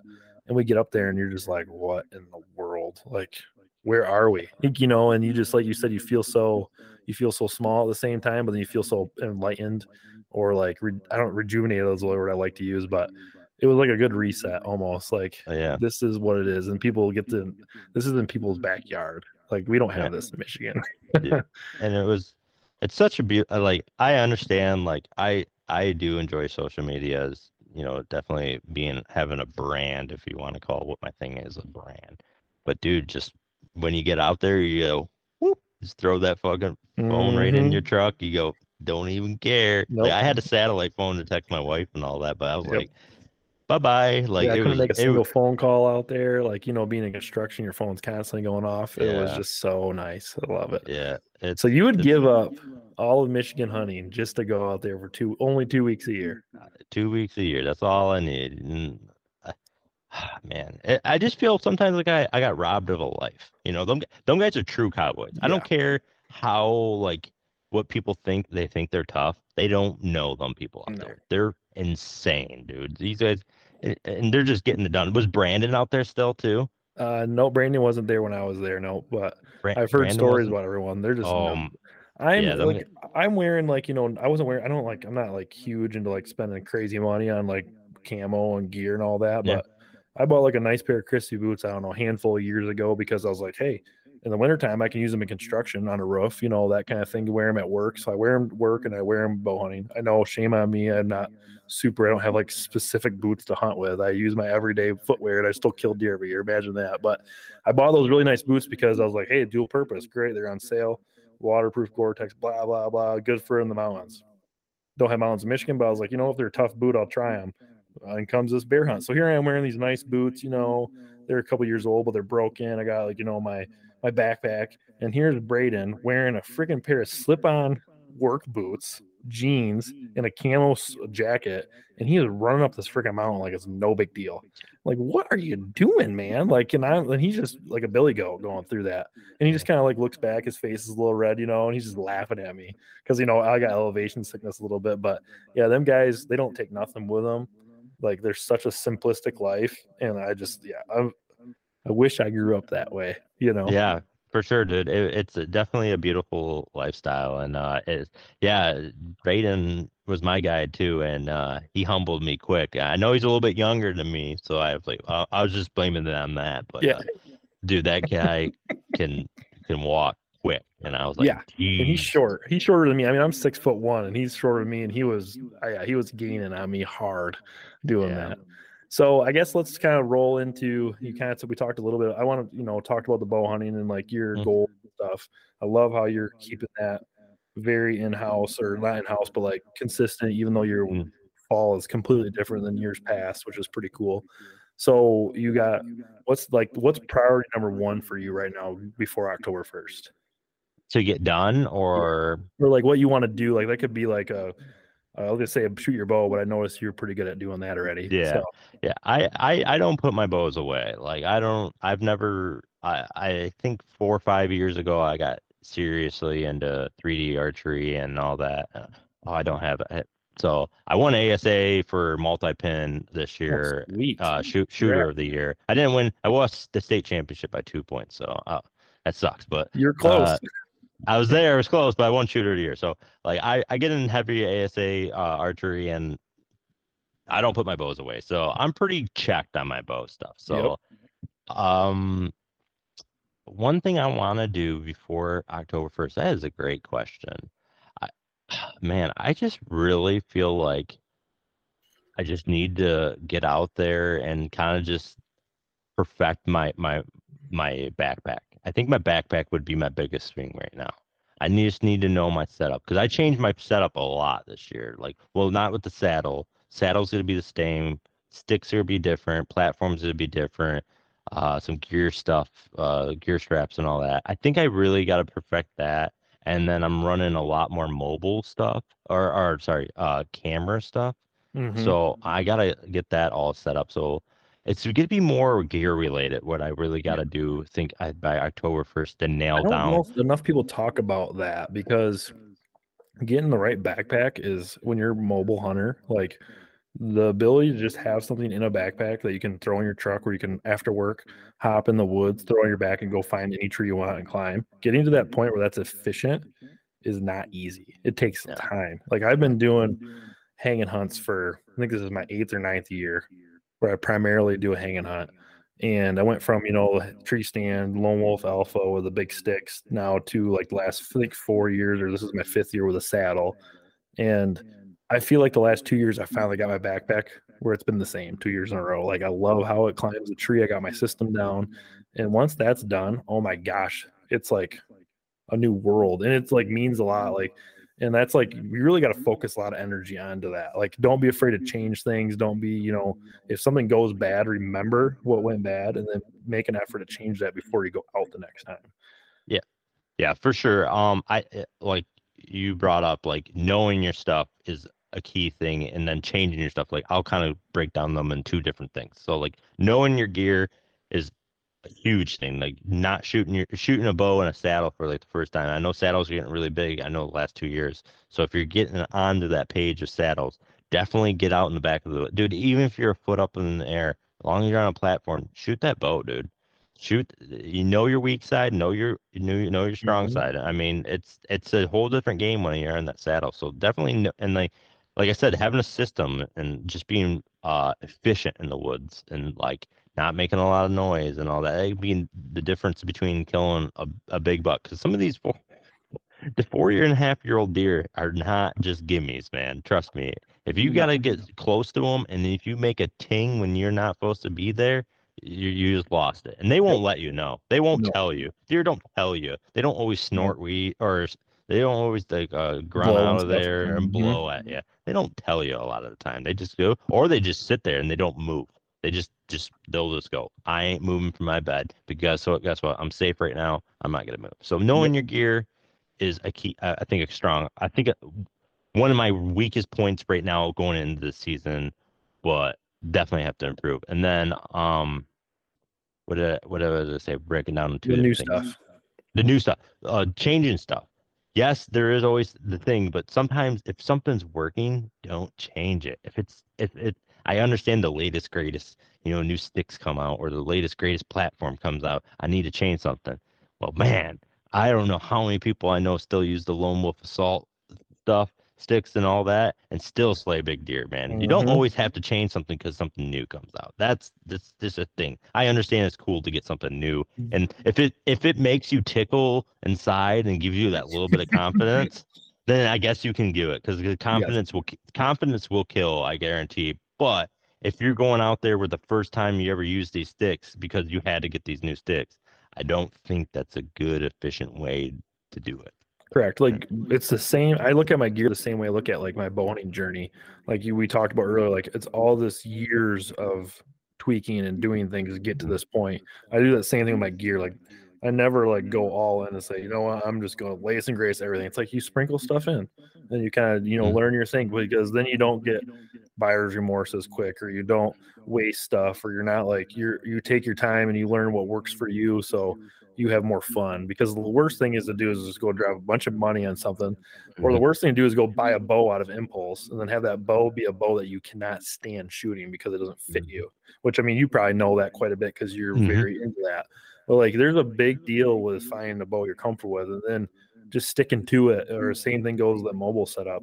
And every time I try to, tweak like this year, I threw a lightweight stand into the mix. I've once I went saddle, I didn't buy any other hang on tree stands. I just kept whatever I had. My Lone Wolf became like a preset of like a hybrid, like find a little piece and hang in a spot to go quick after work or something like that. But then I bought this new lightweight stand, like it's the Beast Gear stand, which has been out for a while. Finally got to lay hands on it and like, dude, this thing's sweet. But guess what? That thing's going on a tree before I go out in the woods and try to hang and hunt on a deer. Like I have to know that I can do that in the dark and do it effectively. So yeah, there's a lot of that kind of stuff tweaking, but you got time. I mean, you got time before October 1st to do that. I do. I know I do. Yeah. I think a lot of it stems from like what these people want to do, like is they see something and they go, it fits him, it must fit me. I think I went through and I'll tell another thing too for like money aspect. Like I do make a comfortable living, but dude, I buy used all the time. And I have no shame in it because guess what? I spent like $1,200 on backpacks before I found the one I wanted. And every one was used because guess what? I found the latest grade. Oh, this, it was like a mystery ranch and nothing wrong with them. It just didn't work for me. And I was like, well, I sold that and then, bought another one. That one didn't work for me, but he's using it. Why is it not working for me? Because every person's different. Everybody has a little bit different style. So just because you see something and you said mention the bows, like I am a Matthews guy, but you see everybody, oh, I got to get Matthews because everybody else in Matthew. Guess what? If you shoot a prime better, get prime. Who cares what it is? Like if it shoots you good, it shoots you good. I know there's another brand out there that I personally think is a better bow than Matthews, and people probably will crucify me for it, but it doesn't shoot good for me. It doesn't shoot good. I can't shoot it good. The shootability from it is not good for me. So I stick to what I can shoot. I think I can shoot it good, but I don't know. But that's if you'd been the champion, you'd have a little bit of cannon just whatever. But I just think people have to go out there and don't be afraid to to change something if it's not working for you, and then or don't see, everybody has an opinion, or you go on to a forum or Facebook group and all this, and just ask one thing, and I bet you get, what are the greatest sticks, and you're gonna get 30 replies of what are the greatest, and then you're gonna get 30 of the worst sticks, and guess what? Your pick for sticks could be in the worst group ever. And I listened to people on the forums before and got burned. Like they told me, don't get 12 by 50 binoculars for the whitetail woods because they're to be too shaky and you won't be able to see anything. So I get 8 by 40s and I can't see a dang deer 30 yards away from me. I'm like, well, I just spent $200 on binos. Now I got to go out and then I hate them because I listened to some other dude before actually trying it. See, it's such a hard thing to navigate. If you don't have someone that's close, that is a friend that's been doing it. Even like I talk to people who get new, they have friends and, I don't know them, so I don't know their experience level they're drawing from, but there's just so much jargon out there. There's so much things with bow setups and arrow setups. It's kind of like overwhelming for like a new person to get out there. But if there's any kind of words of advice, try to find someone who's maybe not the loudest that that likes to hunt. Go to them and just use those. If they have climbing sticks, hold them, feel them, see if they can let them use, like try to saddle. If you know anyone, like, hey, like Bowhunter Chronicles, I mean, that guy has helped so many people and like all sorts of mobile hunting stuff. There's people out there like him that will be more than willing to share and like show you, like, get hands on it, do that, and don't try to be someone that you're not. So figure out who you are first and then go from there, which is hard to do. Like you said, it's tough to do that, man. Everybody wants questions too for you, so we'll go for it. What were you gonna say? Everyone wants what? Everybody wants to be the hero. You know what I mean? Oh yeah, I told this guy like, dude, there's 10 different ways to get across the bridge, dude. And no one could be right. But yeah, like you said, dude, just mentorship is huge. Like Adam is a huge friend to me, and I can't thank that guy enough. Like if I haven't found that guy in this game, dude, I don't know where I would be in my podcast career, if you want to call it that. Yeah. So like just finding somebody like that, like, and I say this a lot about archery too. If you want to be a better archery shooter, shoot with better archery people. Half my friends I know is just because I met them randomly on the field. You ain't gonna get better if you just stay with your own, group or whatever. And there's nothing wrong with some people, but I'm just saying, if you're the best of your group and you want to be better, get out of your side of your group. So, and that's the same thing with everything, if hunting, whatever, because guess what, man, there's always a bigger fish. And if you want to do better, you sometimes got to get out of your side of your comfort zone. So, challenge yourself. Okay. 3D shooting. Are kill shots on deer good shots in 3D? Man, that's tough, but I don't think so. I don't think like the vitals are not, like ASA is a little bit different because it goes, there's a top 12 and then the bottom 12, and the bottom 12 is usually reverse of the head location. So it's kind of more in that crotch of the armpit and all that, the heart shot. So, man,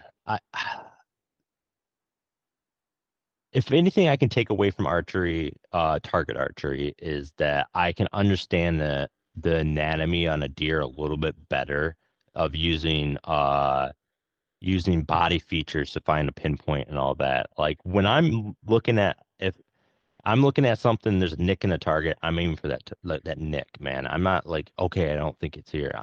I'm spotting it, and then when I'm doing on a deer, I'm looking for, there's a little ruffle of hair. Okay, I know I got to be like 6 inches from that. So, like, I'm just taking out little references from these targets, and then I'm micro focusing. And I use a single pin hunting. I know a lot of people don't do that. And I even actually in tournament, I use pins for pin gap, and I don't like doing that on a live animal because I know, if I'm going to take a shot, I want to know exactly where my arrow is hitting. I can play that game in the target world, but not in the real world. Where I'm micro focusing, that's where my arrow is going to hit. So is TAC overrated then? Yes. Will I still go to TAC? Yes. Yes. Is TAC? Great. Okay. I know people probably turn it off and probably don't like me anymore. I've never been but- attacked, so I don't have much to say. Okay, But I've seen from a distance for a while. I got Kifaru and I love Kifaru. They make great products. I love them to death. They make awesome stuff. But you don't need to bring your 4,400 cubic inch backpack to tack. I don't understand. What are you sleeping on the mountain? What are you doing, brother? Yep. What are you doing with all that stuff? What do you got in there? You got gosh. I'm sorry. You're killing me. No, I'm laughing because I've seen from a distance. So like I haven't been there in person, but I see pictures, and I'm like, man, I've skied that mountain many times, and I don't even know if it's really a mountain. It's just a big hill because we know what mountains really look like, Yeah. And I'm like, why is everyone weird? Like, what am I missing out here? And I get the fun, shooting really far and doing all that stuff. Like it's just a good. I'm not like trying to bash on the having a good clean fun with your buddies. But man, people make a big deal out of that. And I'm just like, from a distance, I'm just like, what is going on? I'm just training my bow, shooting 110 yards. I only shoot 20 in the backyard, so I'm gonna go out here and shoot. Yeah. I don't know, man. Don't get me wrong. I do enjoy it. It's fun in itself. Yeah. But there is a lot of oh, man, I don't even want to piss people off. It's just there's just a lot of people out there like me and my buddy, one of my great friends, Travis. He is a really good archer, a super good archer, and we're taking pictures and like, oh, you must not have been in Michigan because you got long bars on. We're like, yeah, we were. He's like, yeah, no, I know I've been there. You'd be bushwhacking the whole time. I'm like, dude, it's all trails. What are you talking? All trails. Yep. Dude, it's just like people just think they just know everything, and it's just like such a good. It's a weird experience for sure. There's some people out there that just. There was Cam Hames out there, not literally Cam Hames. We call him Cam Hames, dude. But I love Cam Hames. He does a great thing for the sport of archery. But he was literally there was his mini me or whatever. Dude, he was checking his paws, okay, and then he was shooting, and then he sprint to the target, grabbed his arrow, and sprint to another one. He actually almost ran in front of other people because it was crazy. Yeah, that's like, which is good that people get to do that. You know what I mean? Like they can have fun and do those kind of things, get out there and enjoy, the outdoors and do that. But it's just from a hunting perspective, someone who primarily bow hunts, it's like, okay, at what point in time is this, where if you have to start changing your setup. So that was another thing. Like you hunt with your 3D setup, right? I'm hunting this year. I'm gonna hunt fully with my TRX. It's a full 3D bow. It's white if you want. I've hunted with it before. Actually, the person that owned it before, because I buy used, killed a huge buck with it. So, if it shoots good for me, I'm gonna use it, man. So how much do you shoot the same arrow and stuff then? This season I shot only hunter arrows this year. I did not use no target arrows. So you're very in tune with like the same setup all year with like weight of the arrow and like your, people talk about gap shooting, but knowing the flight of your arrow, you're very familiar with. Like yeah. So there's couple of different styles. I can do gap shooting with my 3D or with pins and stuff. Yep. I've done different. This is kind of where it kind of gets into weird stuff. I use a single pin and I will gap shoot with my single pin. So I'm kind of curious how you do that. If you do. So I've done a gap with my just changing point weight. So I will I put a single pin and you gotta lock it, and then you just change your point weight. So you just have like I think I have 85 to like 150 grains on front, and that will change your pin. I just aim where I have to aim for different yardages.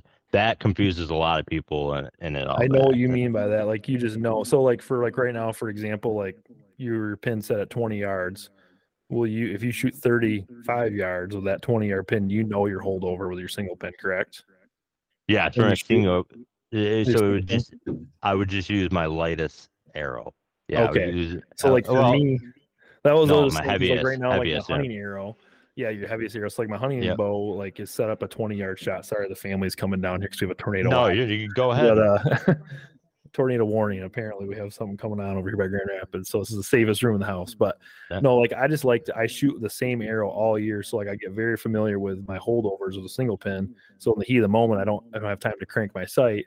I know that at 20 yards, I need to be 6 inches high at 35, and I can back figure that math. And I think that's just when you start messing with weights and arrows and all that, if you can stay as consistent as you can, it really helps you in going into the fall, when you're bow hunting for that. So, yeah, I shoot 430 grains 3D and 430 hunting this whole season. Perfect.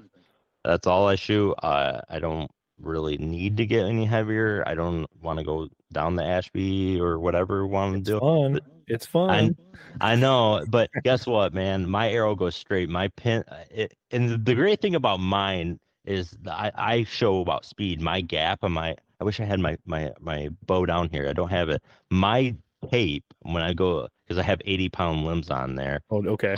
So you don't have to shoot 80. No. I just do it because my tape is like less than an inch from 20 to 50, dude. Nice. It's like this. So if I'm a little off, it You're doesn't good. mean nothing. And then if I know what I'm shooting, I don't have to worry about. If I see an open window, it's gonna be there. If you have like maybe a bigger, heavier arrow, you got a huge apex or arc, if you want to call it. I call it apex, the highest of the arrow. So like my apex on my bow is tiny, so I can squeeze in windows. And I think the heavier, I don't care. You can shoot whatever you want, but I just know where my arrow is going to hit in the small windows. And I think that's why that is the point that's important for everyone to know. You need to know where that's going to be. I mean, I went all the way from the light arrows. I think I didn't even know the arrow, my arrows weighed when I would shoot them that way. I just went to the shop and, I want this arrow. Or what do you want to do? I'm like, I'm doing this. I'm 74 pounds. My bow's at 74 pounds. I got 30-inch draw. Set me up, and I would just go out there and rock it. And then I weighed some of those arrows, and I'm like, them things were noodles going through the air because they were like under 400 grains, So then I went down the whole rabbit hole, and I went to like a 640 grain arrow one year. Great. I mean, dude, if you're shooting a deer at 20 yards, like that thing just zips through them. It's great. Yeah. But then I went down to like a 600, and like this year I'm like around 500. So like just trying to figure out what your bow likes and all that. But at the end of the day, every year I knew where my bow was shooting. I knew how it was shooting. That's the same thing with gear. I think that's super important. That might even be more important than knowing every deer on your property. You know what I mean? Yeah. Like, or knowing like all that stuff, like, because that's when the moment of truth comes. You need to be proficient and effective, and I think that's super important. At least that's how I go into my year. Yeah. I mean, I think that's a great point.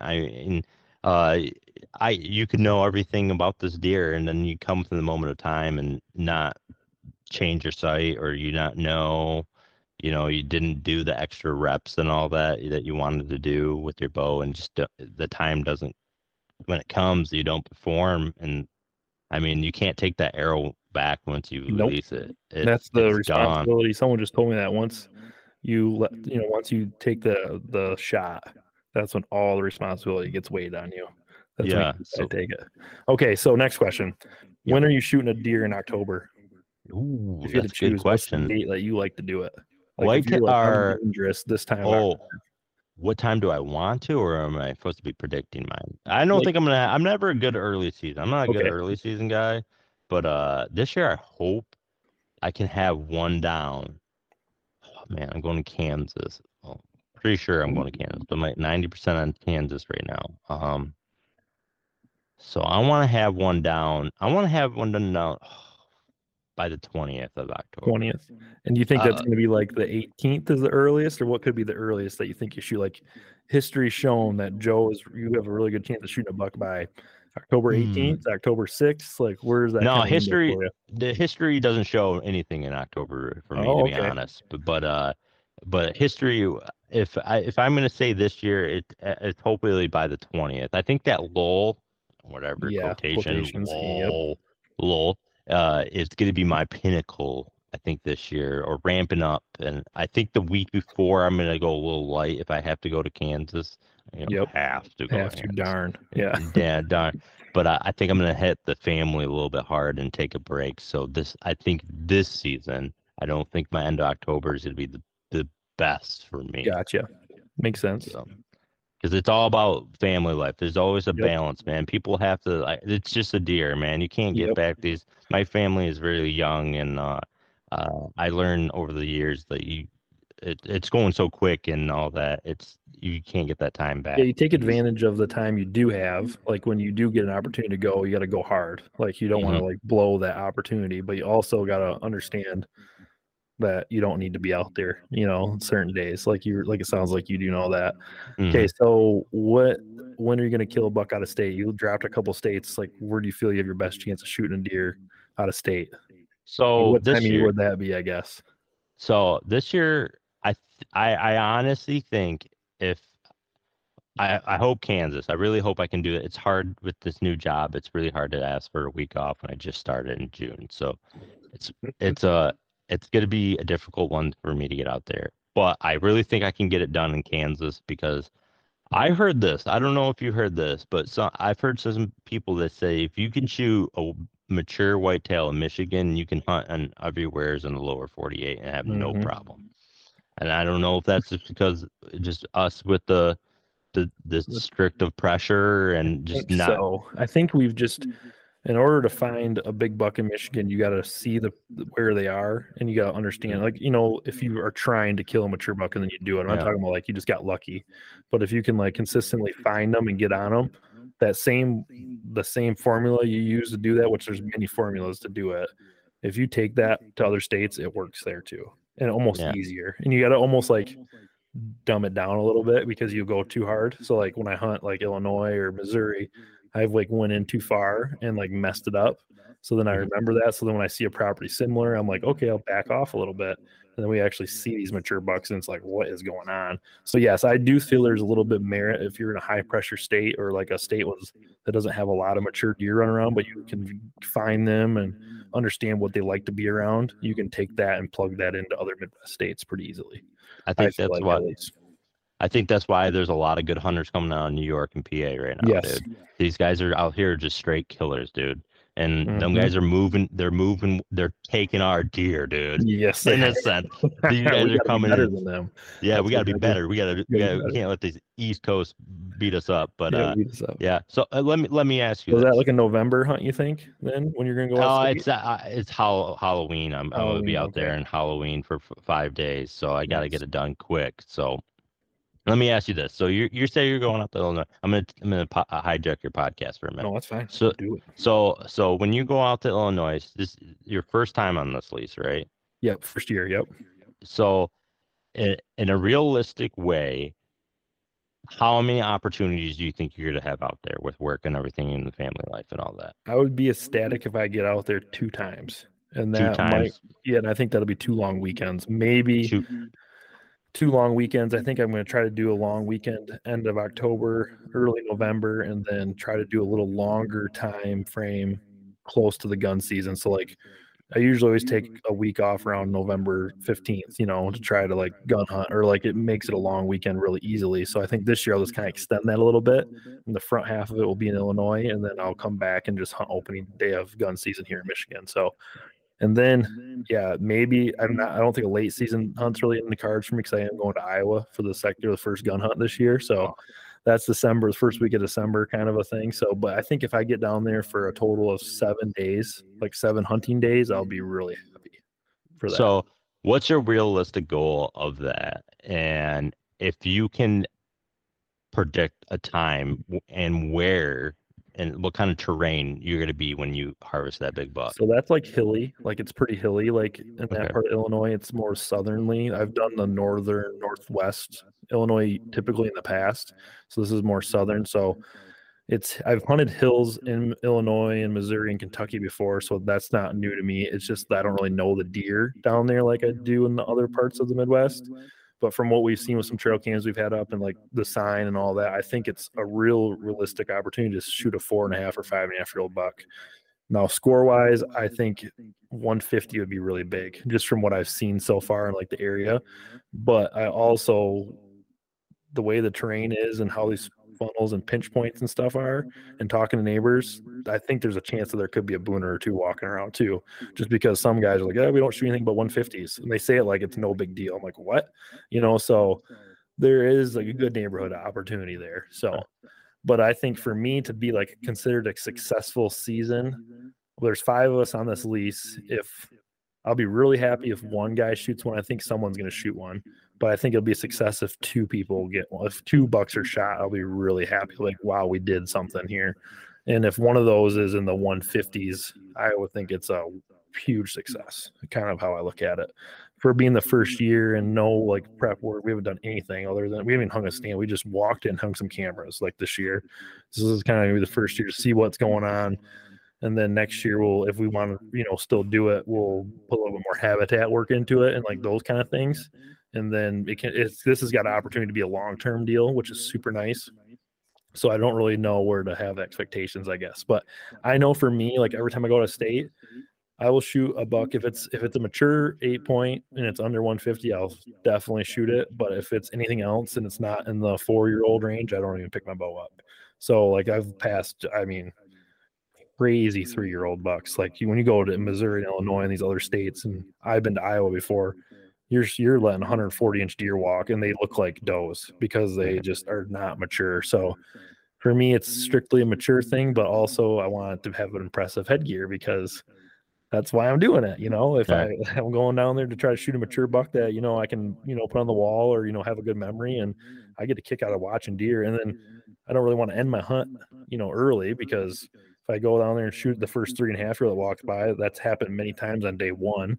I'm done for the week and I missed out on all the other stuff. So like it's more about just going down there and just enjoying it for me. And then also I'm pretty serious. Like I still like have that drive to find the big one, So that's kind of how I look at it. That's awesome, man.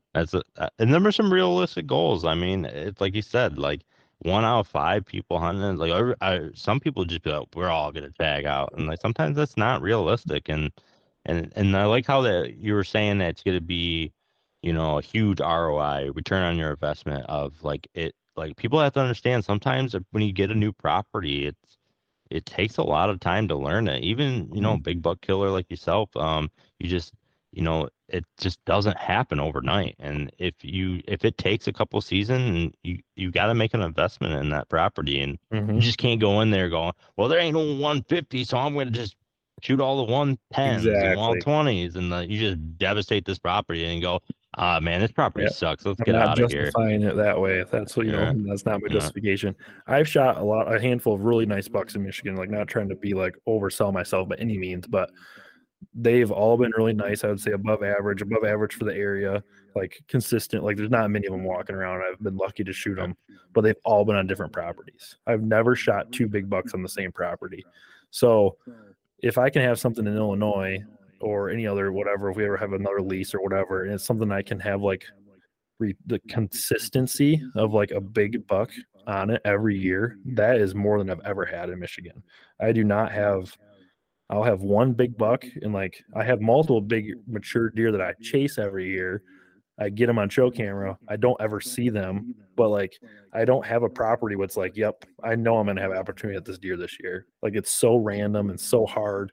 So if I can have something in Illinois where I can go down there and hunt, 7 days or 5 days and know that there's a really good possibility that deer is gonna be walking by one of us in a tree, and every year we're gonna have the opportunity, it's totally worth it for me. Like right there, that's in itself, that's worth the investment. Yeah, that's awesome, man. That's a real cool thing, and I hope a lot of people take away from that. That's why you do a lease, right? You're like, you make an investment of money, and you're just like, this could happen because it's not Michigan, But even I got a buddy Drew who I did the podcast with a few weeks ago. He's had a lease for I think 13 or 14 years, and I think he said it took 4 years to get it to a good spot with habitat stuff, and that wasn't the first 4 years because they didn't start doing anything until a couple years into it. So like realistically, they've only had like 5 good years in the last 15 almost. But that was because they did all the work, like you're talking. Right. Now they have a property that does seem to reload every year. But, that's a lot of work they're doing into a piece of property they don't own, So that's like the sacrifices you got to make. So, some people just don't understand that, like we were talking earlier, like some of them deer in Michigan are a unicorn in a sense, or they don't come around. Just because there's a 150 160 on one property doesn't mean there's going to be one in 5 years if you do everything right just to get to that point. So some of these properties take a lot of work and a lot of maintaining and kind of be on the same schedule with your neighbors because I am not on the same schedule with my neighbors. My neighbors are on a totally different game plan, and it is very frustrating. But it's kind of, you kind of got to shoot yourself. You got to go, hey man, you choose this location, you can leave anytime. But Yep. I refuse to let them win. That's my Yep. competitive nature. I'm not Yep. gonna let. I'm gonna be.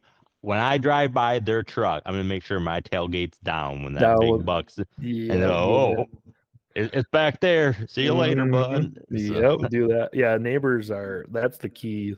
Mhm. I have some really good neighbors in Michigan, and I'm going to do podcasts in the future with them and talk to that because it makes it so much easier. But that doesn't necessarily guarantee that I'm going to shoot at the deer. There's just a better chance that they're going to be around. And then a buddy gets them or someone shoots it, you're excited for them and that kind of stuff. But yeah, I think Michigan.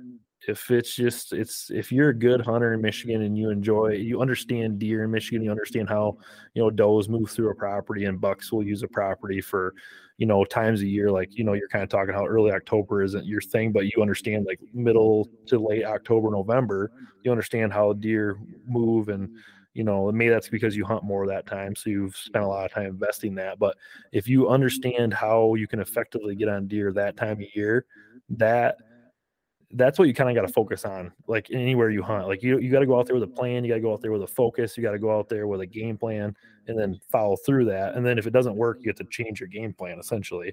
So it's a lot of trial and error, lots of years of doing it, but then you can kind of find these nuances that work, like how bucks like to work scrapes, what time of year they work those scrapes, what scrape they like to use. They don't like to use all scrapes. Like all scrapes are not created equal. Bedding areas are different. Like there's so many variables, but you got to get a feel for it. And then, go out of state and don't just like burn your time by sitting in the same tree the whole time, unless you're seeing deer like crazy. Walk around a little bit, but be smart when you do it. And you'll learn so much. It's a long-term game here.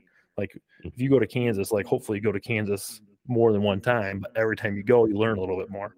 And that's probably why you like the out west thing so much, because you're like, man, I've done this for a couple of years. I'm going to try it myself, use a few things I've seen, I've learned, and just keep progressing as a hunter. And that's, at the end of the day, that's what's fun. It's this progression.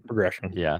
If the day you know how to hunt is the day you become a liar. That's what I always tell people, because you'll never learn. You'll never learn it. You'll never learn hunting in general. You can be good at it, but you'll never know it all, because you can't. There's no way you can. All right. One of the last questions. When are you going to shoot your next big mature buck? Ooh, like man, time frame, like in 5 years, 1 year, this year. What do you feel? Michigan or just anywhere? Michigan. We'll break it down. Michigan and then out of state. Okay, Michigan. Oh, what do we talk? Like a 4-year-old? Like, man. Yeah, because I kind of feel like that's kind of your mindset, right? Like you're going to go for a 4-year-old. A 4-year-old, man. I really would say this year, but it's not looking the greatest for me right now. But I would say in the next 2 years, I will have a 4.5-year-old down. Nice. I really believe I can do it. There's one and this year I've only seen him once. He did make it, but he's kind of weird.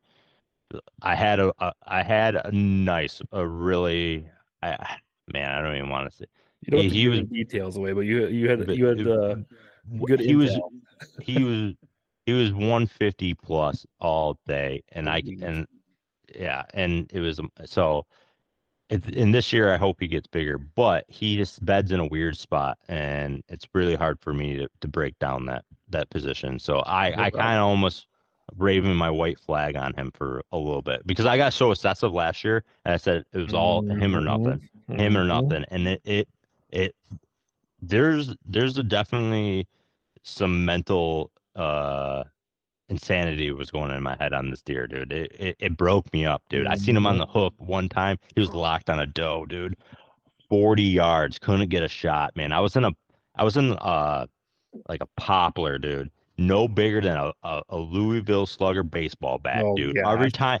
Every time you move, I would swing like 4 feet, dude. But this is the only tree I could get set up on him, and he was 40 yards away on a doe, and I couldn't get a shot, dude. And I don't think I could even squeeze. Like there was no forcing a shot. There was nothing. There was just too much stuff in my way, and it, dude. You want to talk about throwing your bow in the back of your truck, dude? I was pissed, dude, because I was chasing this deer for 2 years, and that was the best opportunity it took me.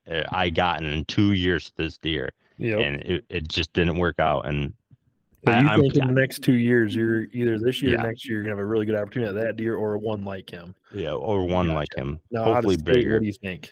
Oh, this year, dude. It's this going year, down. yes. This year, this year is just my year. It's just nice.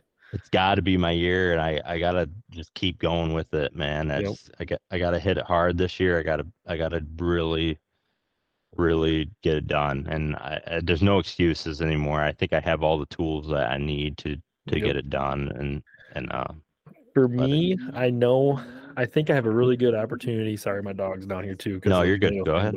But, I think I have a really good opportunity to shoot a 4-year-old Michigan this year.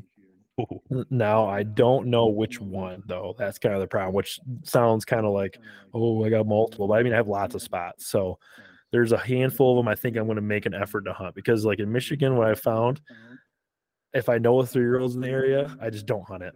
Because I don't know anything else. Because I like have good self-control, but when a buck's at 20 yards broadside, that self-control is really hard sometimes. And some of these bucks are pretty impressive at 3.5.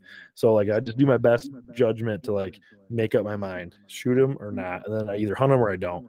So there's a couple of them that I think I'm going to try to hunt this year. And if you take last year into account, going into this year, yeah, I should have a really good opportunity to shoot one of them.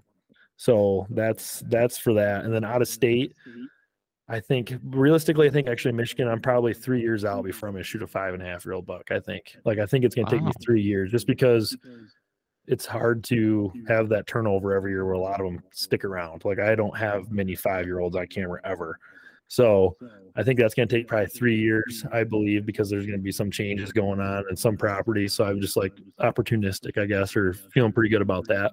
And then out of state, I think I'm going to shoot my first deer with a bow out of state this year. I feel like I have a good chance at that, but it probably isn't going to happen, but I feel good about it. No. I'm picky out of state with my bow, man. I'm just picky, you know? So, but I think it'll happen.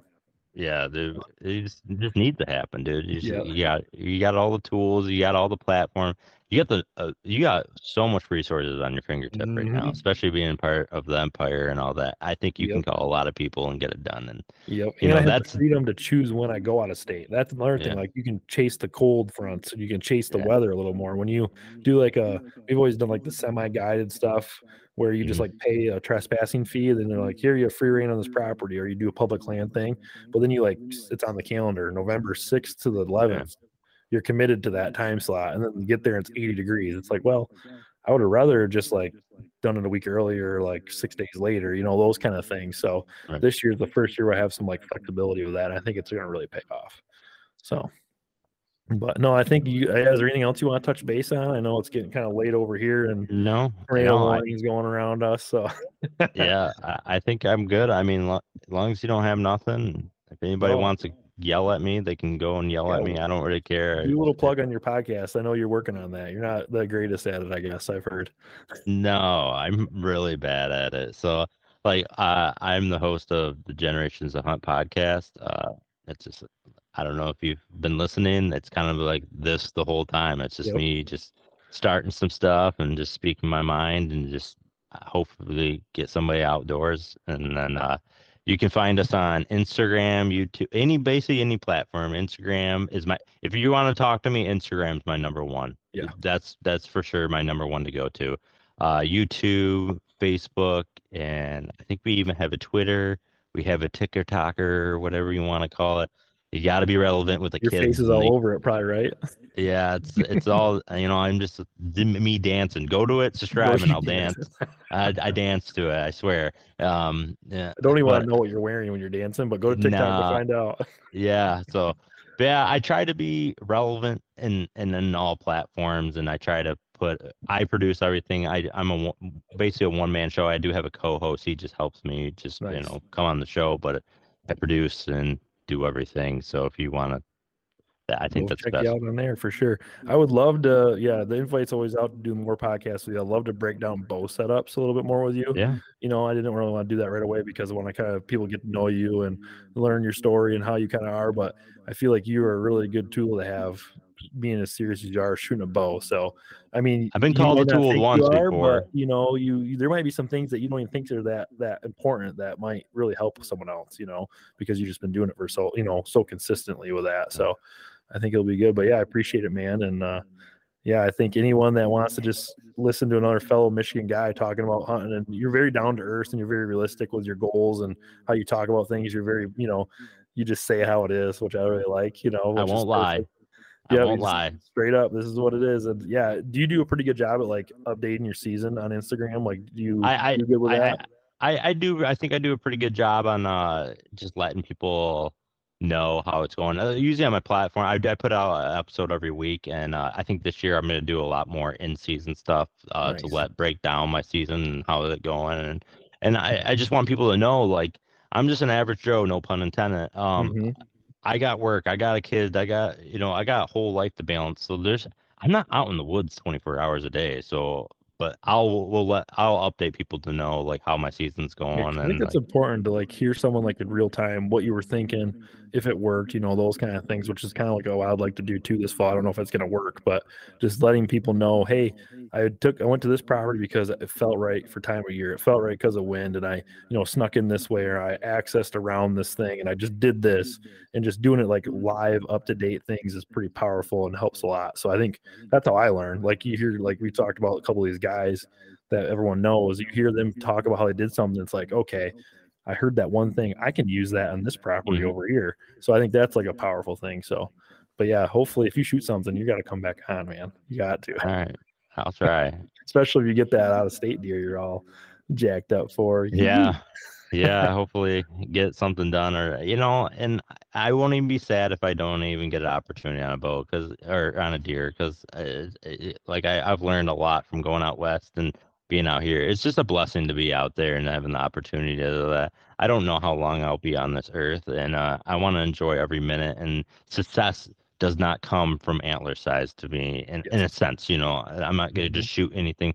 The jokes around the campfire and the laughter and just hanging out with your fellow brothers in the outdoors means a lot more to me than any taxidermy. And I've said this on another podcast that once I pass away, this taxidermy right here will not mean anything to anybody besides me, and I'm no longer here. So what does it mean? The real things are just the stories they could tell about me. You remember Joe when he would do this, and he would say these jokes. That's what's going to live on longer than your taxidermy. I can tell you sir. That. What a great way to end it. So yeah, thanks for listening to this episode of Michigan Wild. Take Joe's advice, get out there, make a memory, enjoy the small things. It's not all about those racks sometimes, but we enjoy when we get them. Thanks, guys.